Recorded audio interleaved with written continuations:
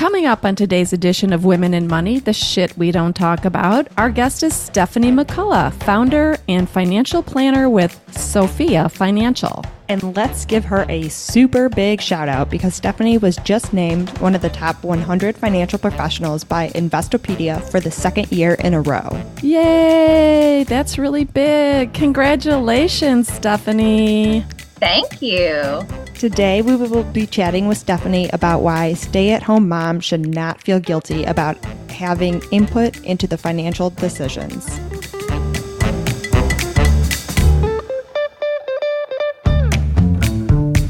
Gloria Steinem once said, "We will never solve the feminization of power until we solve the masculinity of wealth." Barbara Provost and Maggie Nielsen are the team at Purse Strings that will help you navigate the ins and outs of financial independence so that you can be financially fearless. This is Women in Money, the shit we don't talk about. So the topic is stay-at-home moms and why it's so important for women to know the financial impacts of leaving the workforce and staying at home. And to be clear, we agree that staying at home or not is everyone's own choice. So we're just focusing on how to make the best financial decisions when you're choosing to stay at home. So stay-at-home moms should not feel guilty about asking and having input into the financial decisions. The household decided to have one income earner, and that doesn't mean they're the only person who gets to have a say in the money. Darn right. Yeah, Stephanie. So before we jump in, could you give us a little intro about yourself? Sure. So Stephanie McCullough, I live in the Philadelphia area. I have been a financial advisor 25 years now, literally this month, 25 years. Yay. And it was a career change for me. So you can start doing the math. But early on in my career, I was working with retirement plans, and I encountered so many women who, kind of either delegated the financial stuff to a man in their life with either, good or bad outcome, or they were poorly treated by someone in my industry, or they just ignored the whole thing, right? They did the head in the sand thing until, they were 62 and then finally decided to discover how their employer's retirement plan worked. And that was a true story. So that was kind of in the back of my mind, like, there's got to be a way to serve women better, because I firmly believe that if women are financially secure and control more wealth, the world will be a better place, because we're then going to take care of our people and our families and our communities and all of that stuff. So I see my work as kind of revolutionary, and same with you guys. Exactly. That's why I was so excited to meet you and learn about Purse Strings, because I feel like we're doing very similar work in the world. Absolutely. Yeah. And Steph is one of our Purse Strings approved professionals. And she's, as you can tell, she really dedicated her work and her service to the female market. And that's why we're so honored to have her as part of our community. So, Steph, let me start out. I have to tell you this story. Very dear friend of mine and I were having lunch together, and this was several years back, and she had 2 children at home, and she kind of teared up and kind of started to cry because she said, I feel like I'm not bringing financial value to our household because I'm not earning an income. And not only that, I do have art that I'm making, and, it can be expensive. I have to buy some tools and some products for that to do my art. So I kind of feel bad about not really fully contributing to our household financially. And that kind of stunned me because she's just a bright, talented, amazing woman and partner and mom. And I thought, this is interesting that she would feel this kind of negative sense of self only around the financials. So we wanted to bring this topic up to you and get your insights, because we know you work with a lot of women. So, what are your thoughts on that, Steph? I think 2 things, right? It's a shame and it's understandable, because our culture seems to only value the dollars.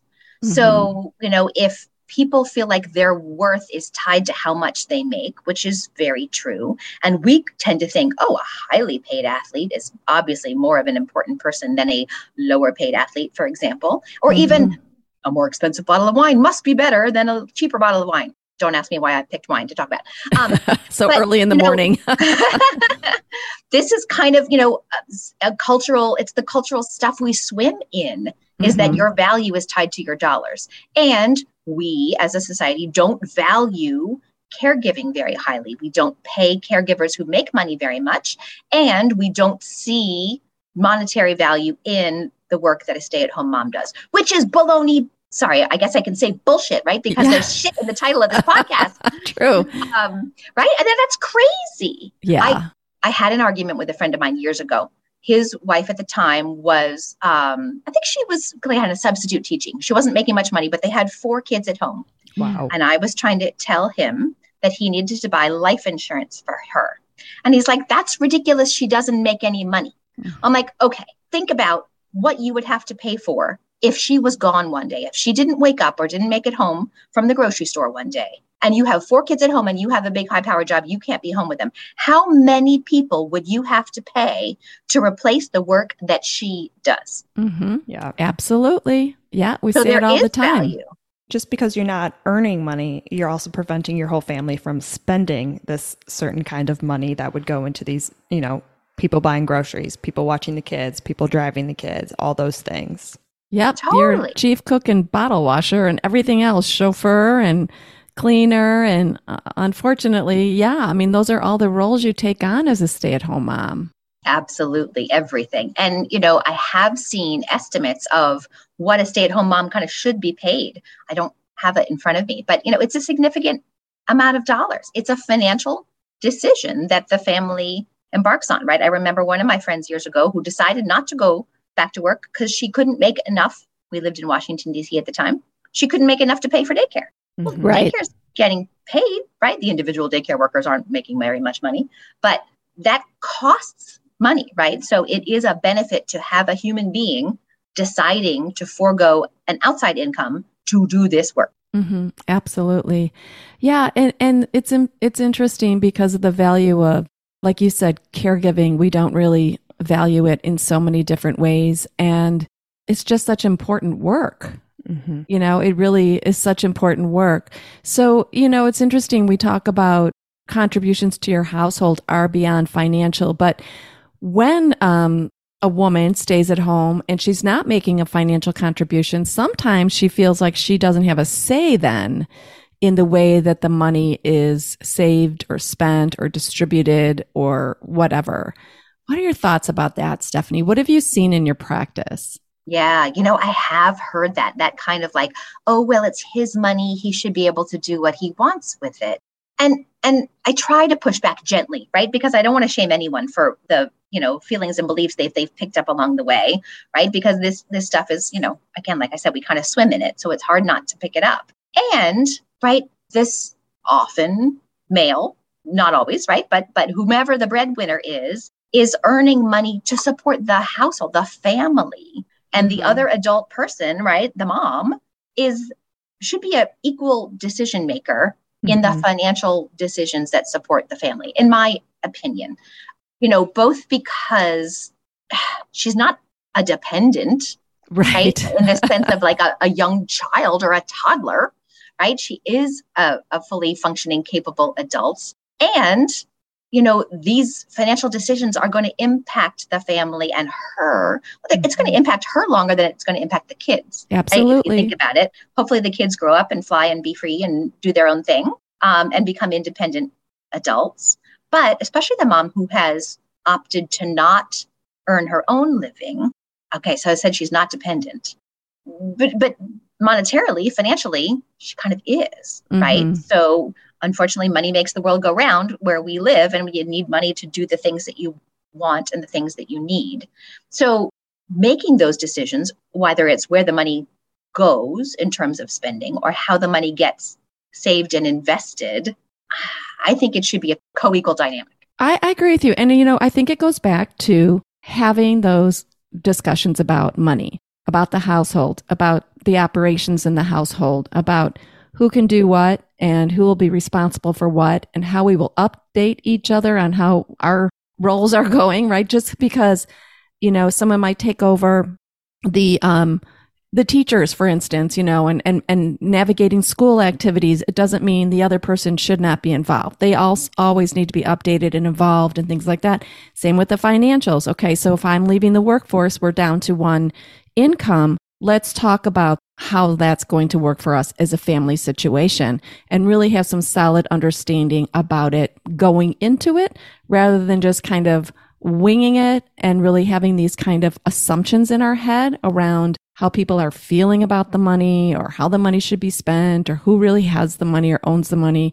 who's in charge of the money. It's really about having that dialogue. Yeah, that's an important part of the thinking about it, right? Because there will be assumptions and there will be, kind of feelings about it, whether you talk about them or not. It's much healthier to try to unearth them and bring them to light early on. And it's okay if things change and if you feel differently. And, it's not necessarily always going to be the same. But having that foundational openness to discuss, like creating that safe space to talk about money. Money is a very fraught topic. We recently had a financial therapist on our podcast, and it was fascinating, right? Because money can be such a trigger topic of, topic of drama, cause for splitting up, right? So how can we try to have a healthy money relationship? I could also see, if you don't have these conversations, both of you kind of falling into the roles of what you saw your parents do, whether that be good or bad, which is also hard if, your parents were very different and trying to work together in that way. So you think, we make, like you said, we make these assumptions, but really we need to have these conversations so we are on the same page and our goals are aligned to hit, retirement and success and whatever that looks like while raising the kids. Yeah, it's really true. And it's funny when you talk about parents, right? I always talk to my clients about how money was handled in their family of origin and, how their parents kind of talked or didn't talk about money. And very often I'll hear, well, kind of the lesson I took from that is this, and I operate this way. But my sibling went the whole opposite direction, right? Like I save all my money and I can't bring myself to spend, whereas my sibling, can't hold on to $1. Everything comes in and goes out. So people take different messages from the same situation. But again, a lot of that goes subconscious and it drives our decisions, whether we're thinking about it or not. So some of it's personal work to get at our own money issues. But I think having that open conversation as a couple is so important. Yeah. And I think it really starts with the budget. Okay, this is our income and now our income's going to change and it's going to go down. And because one paycheck will go away. So let's look at our new kind of scenarios, our new situations, and also having children creates new expenses as well. So, what was once a couple dual income budget will certainly be impacted by one income and other little ones coming along because, man, diapers, little classes, clothing, it just never stops.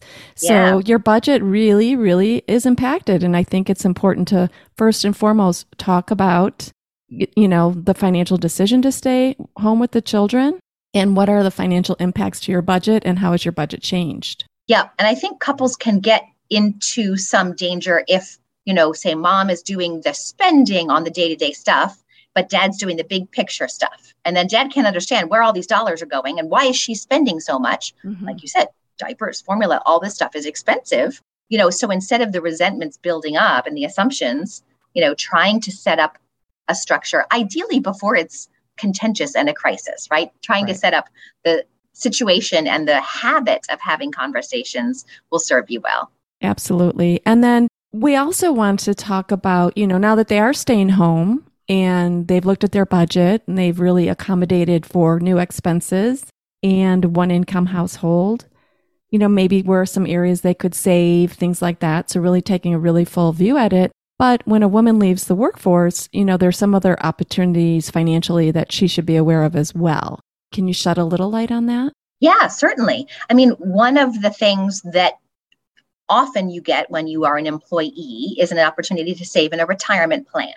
Right? Whether there's an employer match or not, it doesn't really matter. The big thing is automatically when you get your paycheck, you sign up to put a small percentage into that 401k, 403b, something like that. And if you don't have that option through work, there are other type of accounts you can set up if you are the income earner. But what a lot of people don't realize is there is something called a spousal IRA, individual retirement account. So if you are married to someone who is earning income, even if you're not, you can make the maximum IRA contribution every year. And it's one of those things that if you miss the 2022 contribution and all of a sudden you realize it's 2023, you don't get it back. So it's kind of important to at least try to build that into your budget each year. Yeah, and that's up to like $6,000 a year, right? Something like that. And even though somebody might say either that's not a lot of money every year, hey, it's better than nothing, right? And that adds up year after year, and that's her money with her name on it. And so that's for her retirement. And I can't tell you how many times women have said to me, I had no idea there was a spousal IRA, or what? How come I didn't know this, right? And so that's why we want to start talking about this financial investment that can be made on her behalf for her retirement. Yeah. And it's, there's no need for guilt in asking or, talking to your spouse about setting this up, because it's all going to the household, right? The law says that if you don't have a beneficiary on your IRA, it goes to your spouse, right? If you guys get split, all the assets get split, right? So it's not like you're taking away from household. But yes, I do believe, Barb, to your point, it is important to have assets in your own name. And I mean, we've probably all known someone. I used to have a coworker years ago who was trapped in her marriage because she didn't have a dollar to her name and felt like she couldn't get out.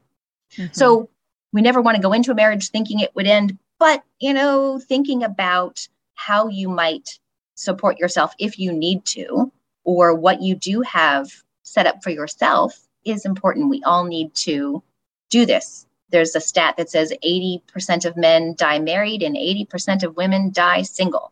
Wow, so whether the guys, kick or, take off or whatever, we do have to look out for ourselves. It's protection. It's like getting in a car, putting on your seatbelt. It's like getting on a plane and making sure that oxygen mask is there, right? It's just protection. And to that point, right, the other thing that happens when you're opting to stay out of the workforce for a time is that it affects your Social Security benefits and how those are calculated, because your benefits are based on your highest 35 years of income. So a lot of stay-at-home moms don't even have 35 years of earnings, which means they have some zeros built into that. But there are spousal benefits with Social Security as well. So it's worthwhile educating yourself on what those might be. And even if you do get divorced, if you were married 10 years, you still have a benefit available from your spouse's earnings record. Which is something I recently learned and think is very interesting. So people should check that out if they have not heard about that before. Then you, at the beginning, touched on why it's so important for women to have life insurance when they're working or when they become a stay-at-home mom. Can you dive in a little bit more of, why that's so important, even when you're not earning that income? Yeah, right. Again, it kind of, because we tend to put value on people based on what they earn. A lot of the formulas about life insurance are, 3 times your annual salary or whatever that might be. But again, I think that misses things, right? Life insurance is there to protect the ones who depend on you should you not be there tomorrow. So who depends on you, and what type of things do they depend on you for?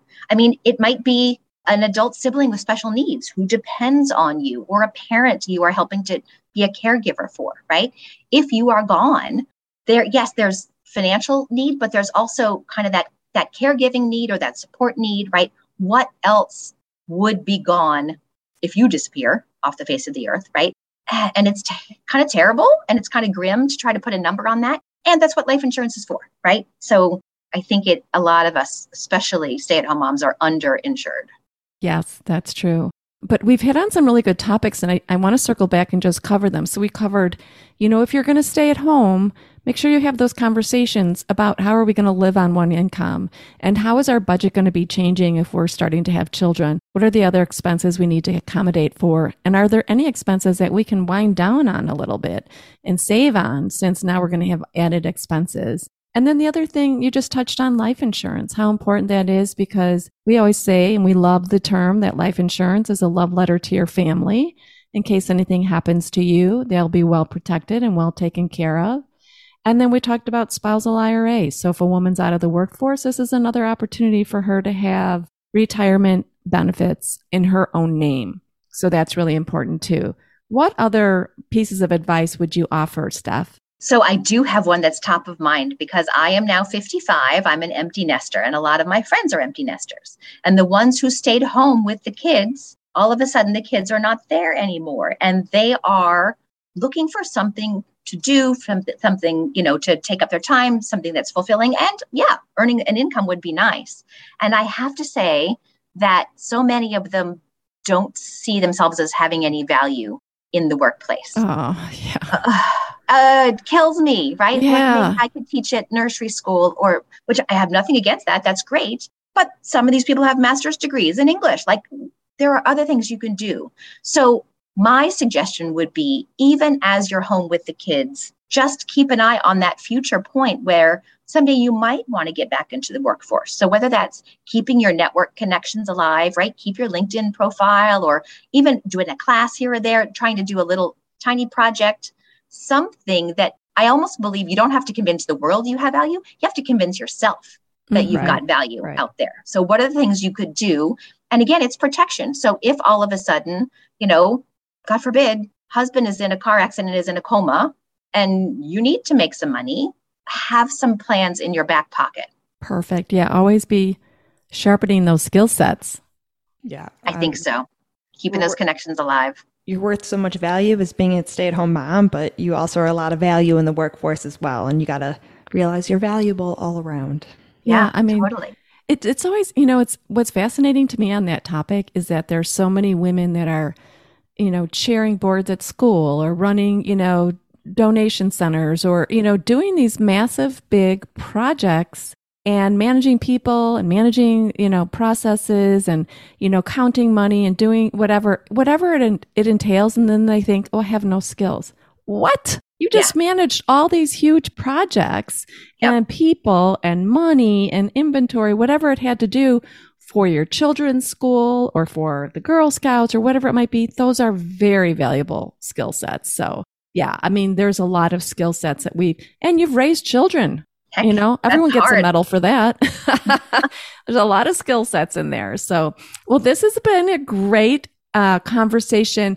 Any parting thoughts, Steph, for our listeners today? I have talked to quite a few women, again, kind of in my age range, where they've had the traditional division of labor, where the husband was in charge of all the money. And now they're feeling, gosh, I'm kind of behind the 8 ball. I don't know what I don't know. Or heaven forbid, they're on the road to maybe splitting up and they're feeling anxious because they don't know where the money is. It's never too late to start to have those conversations. And, I think a gentle way to broach it is, maybe even, all of us know people as we age that have had horrible things happen, right? Like, oh my gosh, so-and-so down the street just had a terrible accident and now his wife's having to step up into the financial role. What if that happened to me? Can we start to sit down and you brief me on where things are going, help me understand. And maybe it's a supportive role. I'd love to help you on this. I want to be informed so that if I need to step up and do these things, I'm not starting from zero. That is so important. It's so important to be part of that conversation, to know what's going on, because you never know what might happen any day of the week. And so we do have to just be in the know. Yeah, we've heard too many sad stories. So, and that's what we're here for, Purse Strings, is to help women step up, come to the table, ask your questions wherever you are on your financial journey. Come and join us. We have lots of, tons of free financial information, education, access to these amazing experts like Stephanie, wherever you are in your financial journey. And it's pursestrings.co. And we have vetted professionals who are, we say, ready, willing, and able to help serve women. So we're so glad you were with us today. This has been a valuable topic. Our focus this month is continuing on with stay-at-home moms and what are the financial impacts to having that decision in your life and in your family. And so this has been a great kickoff to the month. So Stephanie, thank you so much. You're welcome. Thanks for having me. Thank you. We'll talk to everyone soon. Bye.